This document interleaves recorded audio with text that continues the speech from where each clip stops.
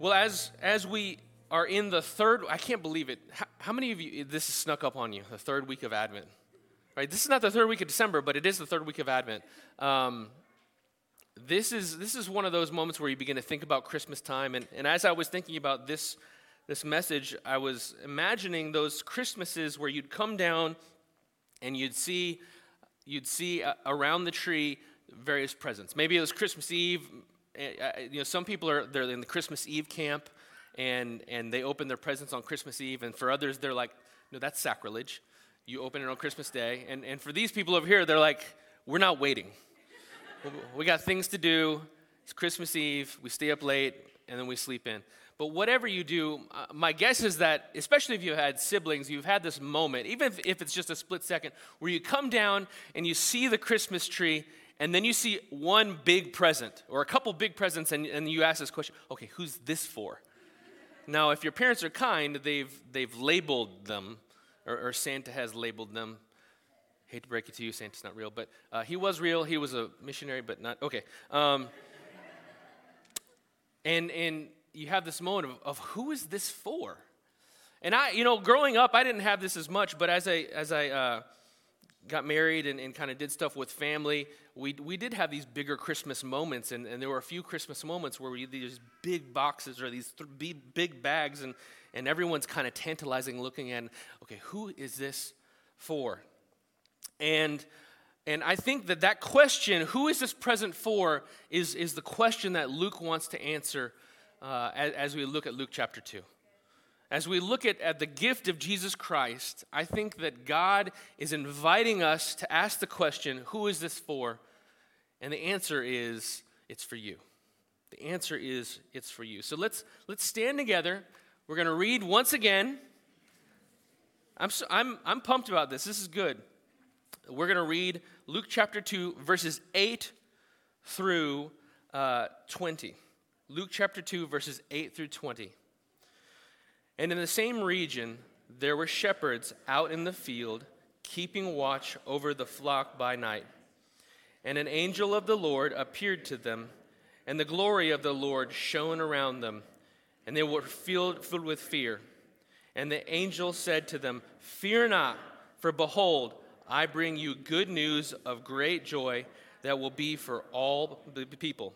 For unto you is born this day in the city of David a Savior, who is Christ the Lord.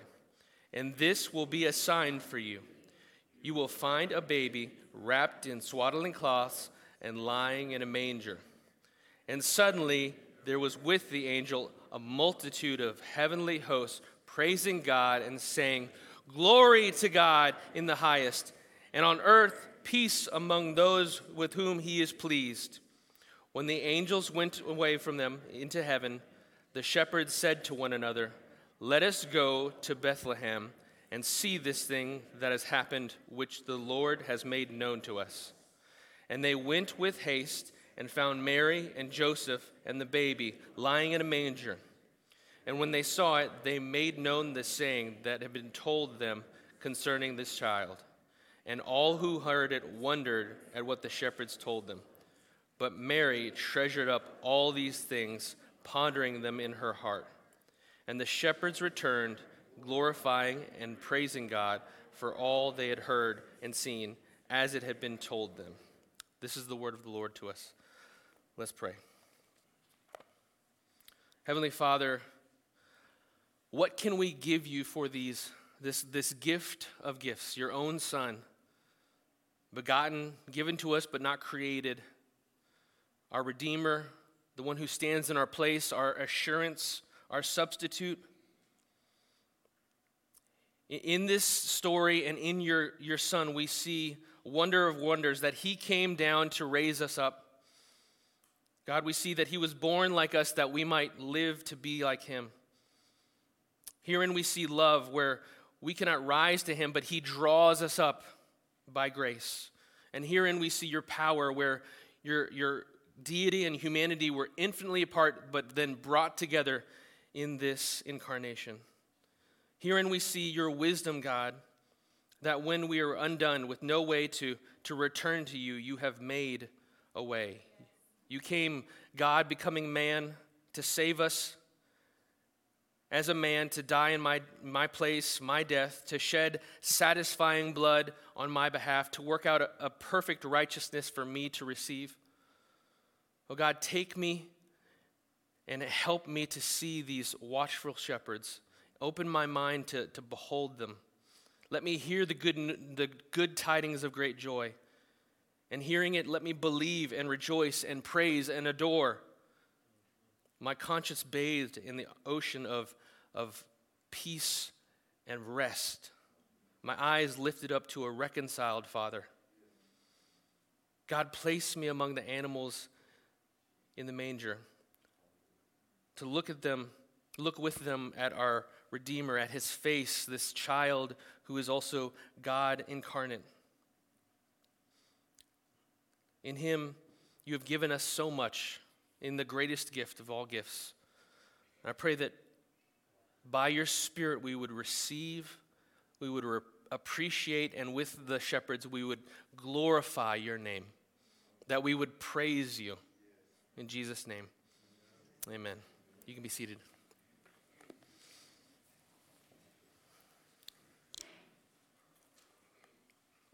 As we think about this story, I want to invite you to imagine yourself among the shepherds. They found themselves outside of Bethlehem. It says that in the same region, and that region is the region of Bethlehem. Right outside the outskirts of Bethlehem, these shepherds were watching their flocks by night. It's entirely possible that they were watching the livestock that would later become animals for the sacrifice. It's interesting that otherwise they would likely have been further away from the city because of the uncleanliness of the animals. But here they are, shepherds at night in the darkness. And this isn't Northern Virginia darkness where there's lights and you're passing by one Loudon or you're driving to Ashburn or you see the Reston Town Center and because of that it's not very dark. No, there's darkness apart from the stars in the sky. There's darkness apart from what God has already installed in the constellation. Perhaps they can see some of the city of Bethlehem, but they are in the dark. And it's interesting as we imagine this situation that you have these dirty, stinky, sweaty, blue-collar workers hanging out in the dark. My guess is that some of them were reclining, maybe even falling asleep, maybe one or two of them poking the other one with the shepherd's crook. And they're just doing what they normally do, just mundane, menial work. And it says that an angel of the Lord appeared to them, and the glory of the Lord shone around them, and they were filled with fear. And we've heard this story before, so you might, okay, yeah, they were filled with fear. But no, this would be terrifying, right? I get scared when I open the door and my kid's there. I'm like, stop that. I'm like, what, stop being? I don't know, just go. Don't scare me. But here they are in the middle of the wilderness, and there's no one else around. There's no, oh, that's an airplane flying over. There's no like, oh, someone turned on the lights. They have no reason to expect light. But here, all out of nowhere comes this angel, and boom. And around them, the glory of the Lord, the splendor of God, the power of God manifested in what I imagine would be overwhelming light hits them. And they are legitimately afraid. You know, it's interesting that God chose to reveal this good news that we're going to talk about in a minute to shepherds. It's interesting that he chose this group of lower class, blue-collar workers, some of the most humble in society. God chose for some of the first to hear the good news to be those in humble positions. And if we were to move ahead in the story quickly, we might miss that fact. See, the good news is not just that Jesus comes, but that Jesus comes to you. That Jesus comes to me. Do you find yourself sometimes as an outsider? I mean, I think we've all been in middle school, so we've all experienced that at one point or another. Maybe at work, you find that you can't quite connect with the people around you, that you can't really build a relationship. Or maybe in your family, you find yourself to be what we call the black sheep, or you have relational rifts where there's this brokenness that enters into the world. There's some humiliation, some humility that exists in your life. Does it seem like the people that you look around, everyone else seems to be in a better situation than you? I feel like that's the danger of Northern Virginia is the grass is greener. You know, you can live in a really nice space, but then they live here. You know, they have this job. They were promoted to this position. There's always an opportunity to look around and realize that I'm in a more humble position than others. Or maybe it's a different kind of humility. Maybe it's a kind of gap that you see. Is there a gap between what you believe your life should be like and what your life is actually like? Is there a gap between what you know you should be doing and how you know you should be living and how you actually are living and existing? Is there a gap between the marriage that you thought you were going to have and the marriage that you actually do have? Is there a gap between the children that they were going to be perfect and wonderful little cherubs of grace and glory, but mostly they just stink and step on your toes and frustrate you? Do you find yourself in a humble position? The good news is that God comes to the humble. God comes to those who are low. And so here the angels are, or here the shepherds are. They're presently terrified because this angelic being, and again, let's clear the slate, right? Shake the Etch-a-Sketch. This is not Precious Moments angel. They're like, we just got a sweet wing and a big head and a big eye and just, which, by the way, that would be horrifying if you saw it in real life, but in not a cartoon form. But angels in the Bible are powerful, scary, dangerous. If you read the Old Testament, angels usually preceded death. They usually came and then bad things happened. Brimstone, hail, death, judgment. And so the angel comes and terrifies them. And this is probably about the third time this angel, we believe it's likely a Gabriel. And if you read Luke, you can hear other stories of Gabriel interacting with humans. He interacts with Zechariah, the father of John the Baptist, and he interacts with Jesus, or not Jesus, I'm sorry, with Mary. And both times he has to, don't fear. And the third time he comes again, he's like, I know, it's pretty impressive, don't fear. He says, don't fear. In fact, he's going to encourage them to go from great fear to great joy. He says, fear not, for behold, I bring you good news, not bad news. This isn't judgment that's about to come. This is good news that will be for all the people. Why? Because unto you is born this day, today, right now, in the town, or in the city of David, a Savior who is Christ the Lord. Now, some of you, you've had that phone call where your friend calls you, and ladies, your friend calls you, I'm about to go into labor. And you get excited.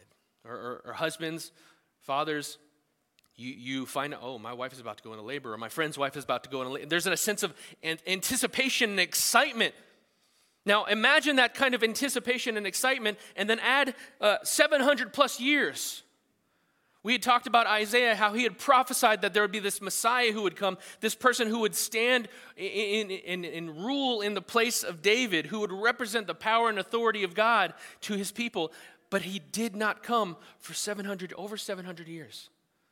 And so you have this anticipation that they had, and the angel says, I have good news of great joy. Imagine how excited you might begin to feel. There's a Savior. He's come. He says that there has been unto you is born this day in the city of David, a Savior who is Christ the Lord. He uses those three words, a Savior, Christ, and Lord. One of the only places in the Bible where these words are clumped together. He's the one who would save his people from his enemies. This word Savior means one who would save. And in the Old Testament, we see God delivering his people, saving his people from his enemies. And we have an ultimate enemy that God wants to address and deal with, that namely our sin and the results of our sin. And so we have a Savior who has come. But he's not just a Savior, he's the Messiah, the Christ. Right? Christ is the same word as Messiah, which is the same as the word, it means to be the anointed one, the chosen one. King David ruled and reigned, and by and large, he lived in a way that was anointed, and it was under the grace of God. Now, he was human, he had feet of clay, and he sinned, and there were great consequences, but he's held up as the example that he was the one who ruled in the way that God would desire. He ruled with a heart after God's own heart. And God promised, I'm going to bring another one who's going to sit on David's throne, a Messiah, an anointed one. And here he is being promised right now. He's the Savior, he's the Messiah, and he's the Lord. And that word there means he's the master. You can't receive Jesus as Savior and not receive him as Lord or Master, as the one who calls the shots, as the one who is in charge, as the one who gives you direction and purpose and gives you boundaries in which to live. And he says that today is born in the city of David, in Bethlehem, a Savior, a Christ, a Lord. And this will be a sign to you, verse 12 says, you will find a baby wrapped in swaddling cloths and lying in a manger. Why is this a sign? Why is this unique? You just told us that there was a baby, but how are we going to know this? Well, again, we have to step back and remember that babies, I don't know about you, but we delivered our kids. I didn't deliver them. I just kind of stood there awkwardly. Many other people did much more useful things, but I did that, nothingness, at Inova Loudon, at the birthing center, right? It was wonderful. It was great. And there were no livestock on that day. I don't know if they normally have livestock or if that's a, more natural birth type thing. I'm just kidding. But there were the situation that we found ourselves in was very sterile, it was very clean, and very, you expected what you got there, right? There were doctors, there were nurses, and there were babies. But he says, you're going to find a baby. That baby's going to be wrapped in swaddling cloths, and you're like, the shepherds are tracking, and he says, lying in a food trough. Wait, what did you just say? Did I mishear that? Clearly, you meant like lying in a something else. Did you say a food trough? Yeah, a food trough. The thing that you put the slop in, and the pigs, and probably not pigs, but the other animals come and they feed. I mean, it'll be probably cleaned out, and I don't think there's going to be any leftovers in there at the time, but you're going to find this baby lying in a manger. This is an awkward, strange, unique sign. And in fact, the whole life of Christ is marked by a kind of humility that encourages me, and I hope it encourages you. Right? The whole of this story expresses God's desire to reach out to those in humble positions. From beginning, I read one commentator who said that Jesus' life is bookended by these moments of really humility/humiliation. He's born really in what would have likely been a cave, and he's placed in a manger, a feeding trough. Right? Not a glorified position for royalty. Right? This wasn't a gold gilded food trough. It's just a regular, run-of-the-mill food trough. And then he dies among robbers. See, Jesus lived a life of humility and humiliation, and it ought to encourage us because he's not unapproachable. In fact, Philippians, in the book of Philippians in chapter 2, Paul is trying to encourage the Philippians to live a life of humility. And what example does he give but Christ? He says, so if there's any encouragement in Christ, any comfort from love, any participation in the Spirit, any affection and sympathy, right? If there's any sort of resonance with what I'm saying about how you ought to live, he says, complete my joy by being of the same mind, having the same love, being in full accord and one mind. And he says this, do nothing from rivalry or conceit, but in humility count others more significant than yourselves. Well, why should we do that, Paul? Why should we consider others more significant? And he goes on in verse 5, and he says this, "Have this mind among yourselves, which is yours in Christ, who, though he was in the form of God, did not count equality with God to be a thing to be grasped, but made himself nothing, taking the form of a servant, being born in the likeness of men." See, Jesus came to show us how to live a humble life. And Jesus came in a humble way to show us that we could come to him. So the angel gives them the sign, and then something amazing happens. Verse 13, "And suddenly there was with the angels a multitude of the heavenly host, praising God and saying, 'Glory to God in the highest, and on earth peace among those with whom he is pleased.'" Now, in my mind's eye, right, as I sit down in my brain and I imagine this in the theater of my mind, the first thing that comes to mind is a bunch of, I'll be honest, blonde white people, long hair, white robes, and wings. And I mean, if you go to Michael's or Hobby Lobby, you probably see that. But if you just take that and just push it to the side for a second, and imagine what angels really were, there's not really a lot of mention of wings except for with the cherubim and the seraphim, and they were not cute. They were scary as well, and powerful and dramatic. But you have this heavenly host, and a host was it's a heavenly army that just shows up. And they're not singing in chorus, "Hark the herald angels sing." I mean, maybe there were, but it says that they were praising God and saying, "Glory to God in the highest." So just imagine with me, you've just calmed down, right, among the shepherds. You've just, okay, I'm not going to die.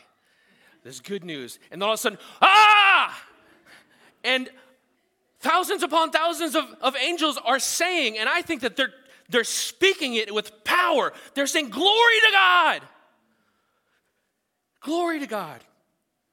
And thankfully, they follow it up and say, "And on earth, peace." Among those, right, almost for their benefit. You're not going to die. "Peace among those with whom he is well pleased." Can you imagine how frightening this story must have been? How absolutely terrified they would have been. I mean, again, go through the Old Testament. You can see places where the heavenly hosts, they don't come bringing tidings of great joy. They come and they destroy. I mean, the closest I can imagine is imagine, a bajillion Navy SEALs armed to the teeth yelling at you from space. That's a terrifying moment. And it expresses something about the power and the glory of God. And in this story, we have this really interesting tension between the power of God expressed and the humility of God expressed, right? God's coming in power. He's our Savior. He's our King. He's our Lord. And he's a baby. He's a baby. Now I want to say, how would you respond to this moment, right? Well, let's just pause for a second. You're there. The angels are doing things. You don't have to answer it out loud, but how would you respond? Imagine you're hearing this good news. There's good news of great joy because there's a Savior. There's a King. Oh, that's really nice. And then glory to God in the highest, and peace among those with whom he's pleased. I hope he's pleased with me. How do I get to be on that team? I don't want him not to be pleased because clearly I don't want to be on the wrong end of this heavenly host. In this moment, Luke is inviting us to ask the question, what about you, right? At the beginning, I asked the question, who is this present for? And here he's saying, well, what about you? We see the shepherds responding. How are you going to respond? We see the angels responding to the good news, and how do they respond? They glorify God. They can't help but praise God. When the angels come in contact with the glory of God, they respond appropriately. They glorify God. We read out of Isaiah chapter 9, but in Isaiah chapter 6, we see Isaiah at the throne room of heaven, and he encounters some heavenly beings, and they're saying, "Holy, holy, holy is the Lord God." And it's possible that that's all they do, right? From creation to now, there are beings whose only job is to respond to the goodness, the greatness, the glory of God by praising him, how would you respond? They quickly respond to the good news in two ways. They obey this call that's been given, right, to go and see this, and then they worship. Let's look at them obeying. When the angels went away from them into heaven, the shepherds said to one another, "Let us go to Bethlehem and see this thing that has happened, which the Lord has made known to us." Again, just to slow down as you're reading your Bible, when the angels went away from them into heaven, what did that look like? Like they appeared out of nowhere. Did they just, they were in heaven? Or did they just slowly kind of like drop the mic and fly up to heaven? I mean, what did that look like? But I mean, you can imagine that the shepherds were like, okay, at some point, they're kind of not able to see the angels, and they can kind of, okay, game plan. What do we do here, guys? All of a sudden, my everyday life doesn't matter. What do I need to do here?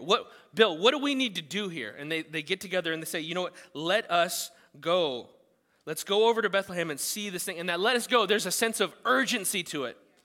Let's go right now. Let's go see this thing that has happened which the Lord has made known to us. They respond to the good news. Side note, just by way of interrupting, he says in verse 15, let us go and see this thing which the Lord has made known to us. The good news of the gospel is more than just, hey, live a good life. Hey, be a better person. Hey, be kind and loving. That's not the good news. The good news is news. It's something that is given to you. It's something that is told to you.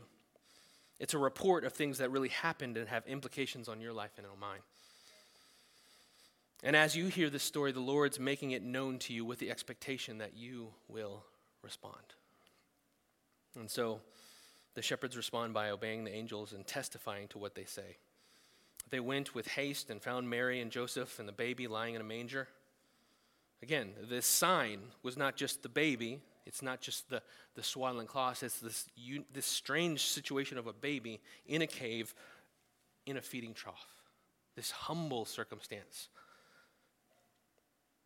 And they become the first evangelists that we see in Luke. It says that when they saw it, they made known the sayings that had been told to them concerning the child. And all who heard it wondered at what the shepherds told them. I mean, so many good little nuggets here, right? They were not, they had not gone to seminary. They had not yet got their Masters of Divinity. Perhaps they would pursue them afterwards, we don't know.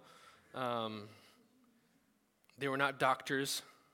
These were just guys who had encountered God. And encountering God, they shared what God had done. Like that is evangelism. When you go to lunch today, you can talk to your server and say, hey, how are you doing? I'm a Christian. Can I pray for you? This is what God's done in my life. We were in North Carolina this past week, and we ate at this one. The hotel had a complimentary breakfast, and so we went down, and one day one of the ladies was a little standoffish and it was a little awkward. Can we go? I know it's. So I tried to have a nice conversation with her, and it turned out she was a nice lady, and it was a good moment. And then my daughter's like, we should pray for her. I'm like, I really don't want to. I would like to just eat my food, but my daughter's there, and got to set a good example, and so we prayed for. Hey, Brenda, how can we pray for you? How can we pray? And she just opened up. And it was just there was a humble offering of, I believe in Jesus Christ. He's done some things in my life. How can I reach out to you? Their pursuit was in just sharing what they had been given. And I just want to encourage you as we approach Christmas Eve especially, just share what you've been given. You don't have to go and get a master's of theology. You don't have to go and have memorized every book of the Bible. You don't have to. What has God done in your life? Maybe it's just the testimony of Jesus Christ himself. He died for my sins. He rose again, and I believe it. Maybe it's something specific recently. But I digress. The shepherds went and told about what God had done. And many people wondered, right? You can imagine they're telling this amazing story. Maybe some people, they saw some things. I mean, they're in Bethlehem and all of a sudden there's some light and they're like, well, that's weird. And they look out and they can't quite make out what's going on. And then the light's gone and they're like, well, weird. And they just went on with their dinner. And then the shepherds come and they say, here's what happened. Totally crazy. Thought I was going to die twice. This one angel comes and he tells me not to fear, and I stop fearing, and then he brings all his friends, and then I really start to fear. And they start telling me, be at peace. God is pleased with you. And they tell their story. And everyone, they're that's weird. That's interesting. Wow, cool. And they wonder, but Mary responds differently. But Mary treasured up all these things, pondering them in her hearts. I think that Luke is putting that in there because there is a difference between saying, wow, that's a neat story, and saying, what are you doing, God? And my hope is that as you come to church every week, that you're not just saying, wow, that's neat. That's a neat story, Pastor Eddie. That was a neat explanation of that text that I have never read and probably won't. Okay, what does it look like for me to treasure this story as though it is my own? Right? Luke is inviting us in. God is inviting us in to become part of this story. And Mary treasures it. So I want to ask you, how would you respond to the end of the story? We see that after they go and they see the baby, they return. The shepherds returned, glorifying and praising God for all that they had heard and seen as it had been told to them. And it's likely that they went back to their jobs. Right? They went back to their sheep, back to their mundane life. But things had changed. How would you respond in that moment? I mean, imagine that you're walking back to the fields of Bethlehem with the shepherds. You've witnessed the same sign that the angels had promised, a baby in a feeding trough. Right? It's been a bizarre night for you. This is not your normal Thursday night. And now you understood that this humble situation with this baby and these two people, it's a sign that God was going to powerfully save his people. Right? You'd been raised in the scriptures, and maybe you weren't perfectly a perfect student of the Old Testament, but you'd heard the promises, and you're like, those shepherds and those angels, they'd said that this one was the Savior, that this one was the Messiah, that this one was the Lord, that this little babe, how do I make sense of this? That Jesus, the Savior, had come. How would you respond? Because the reality is Jesus has come, and like the shepherds, we need to be saved. We need a Savior. We need someone who can take us from not the oppression of the Roman Empire, but from the oppression of our sin, our brokenness, our disobedience, and the resulting punishment that is owed to us. Paul tells us that the wages of sin, the payment for our sin is what? Death. But the free gift of God is eternal life through this little baby. How would you respond? You and I, we need a Savior, and we can't do it ourselves, but Jesus can. You and I, we live in a world where we cannot control anything outside of ourselves, right? Spouses, you can't control your spouse, and you either know that or you will know that. Parents, you can't control your kid. Well, you can control them to 4. And then by that time, or to from 1 kid to 2 kids, and then it becomes this tag team, zone defense. It's just challenging. There's a level of boundaries that you can give, but at some point you have to recognize the fact that you can't control your kids.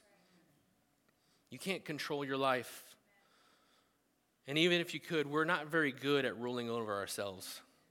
But Jesus, the Messiah, he can. My Christian brothers and sisters, we are in great need of greater holiness, greater spiritual power, greater hope. And this holiness, this power, this hope that we all need, these are things that we cannot conjure up on our own. Have you ever tried to conjure up holiness in a moment of temptation or frustration? Don't freak out. Be quick to listen, slow to speak, slow to become angry. And there's a sense that my flesh can't get me there. But Jesus, our Lord, our holiness, he makes us able to live holy lives. Jesus, our power, he empowers us to obey. Jesus, our hope, he gives us strength to take one more step forward. You will go to lunch likely, and my guess is that you will not encounter Gabriel. He won't come to you and say, "Fear not, keep eating your tenders. I got good news for you." You probably won't go home, and as you're driving home, see a host of heavenly angels yelling at you, "Glory to God in the highest." But you have heard because the shepherds have spoken. You have heard because Luke has spoken. You have heard because God has spoken and said, "There's good news for you. There's good news for you." How are you going to respond today? God has sent us a Savior. God has sent us a King. God has sent us a Lord. How will you respond? Let's pray. God, I thank you.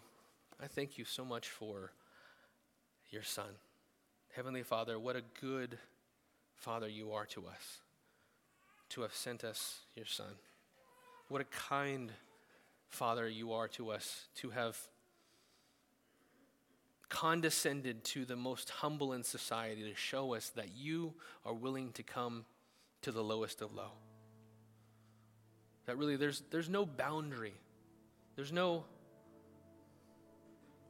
barrier when it comes to coming to Jesus.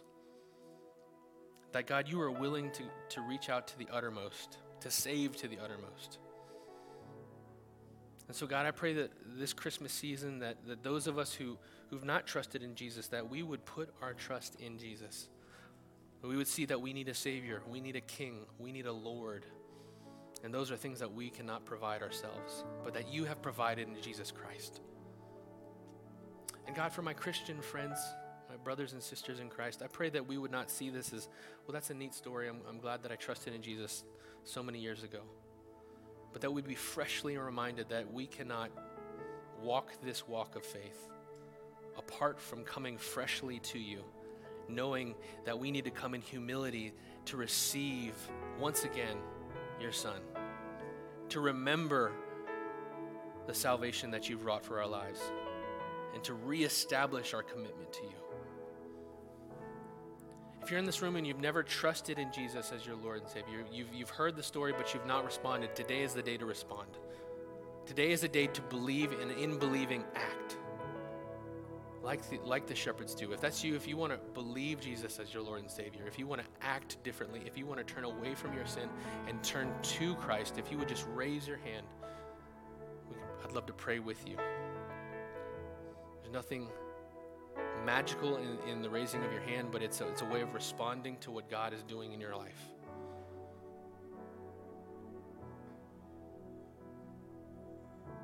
Well, Father God, we thank you. Heavenly Father, we thank you for your goodness to us.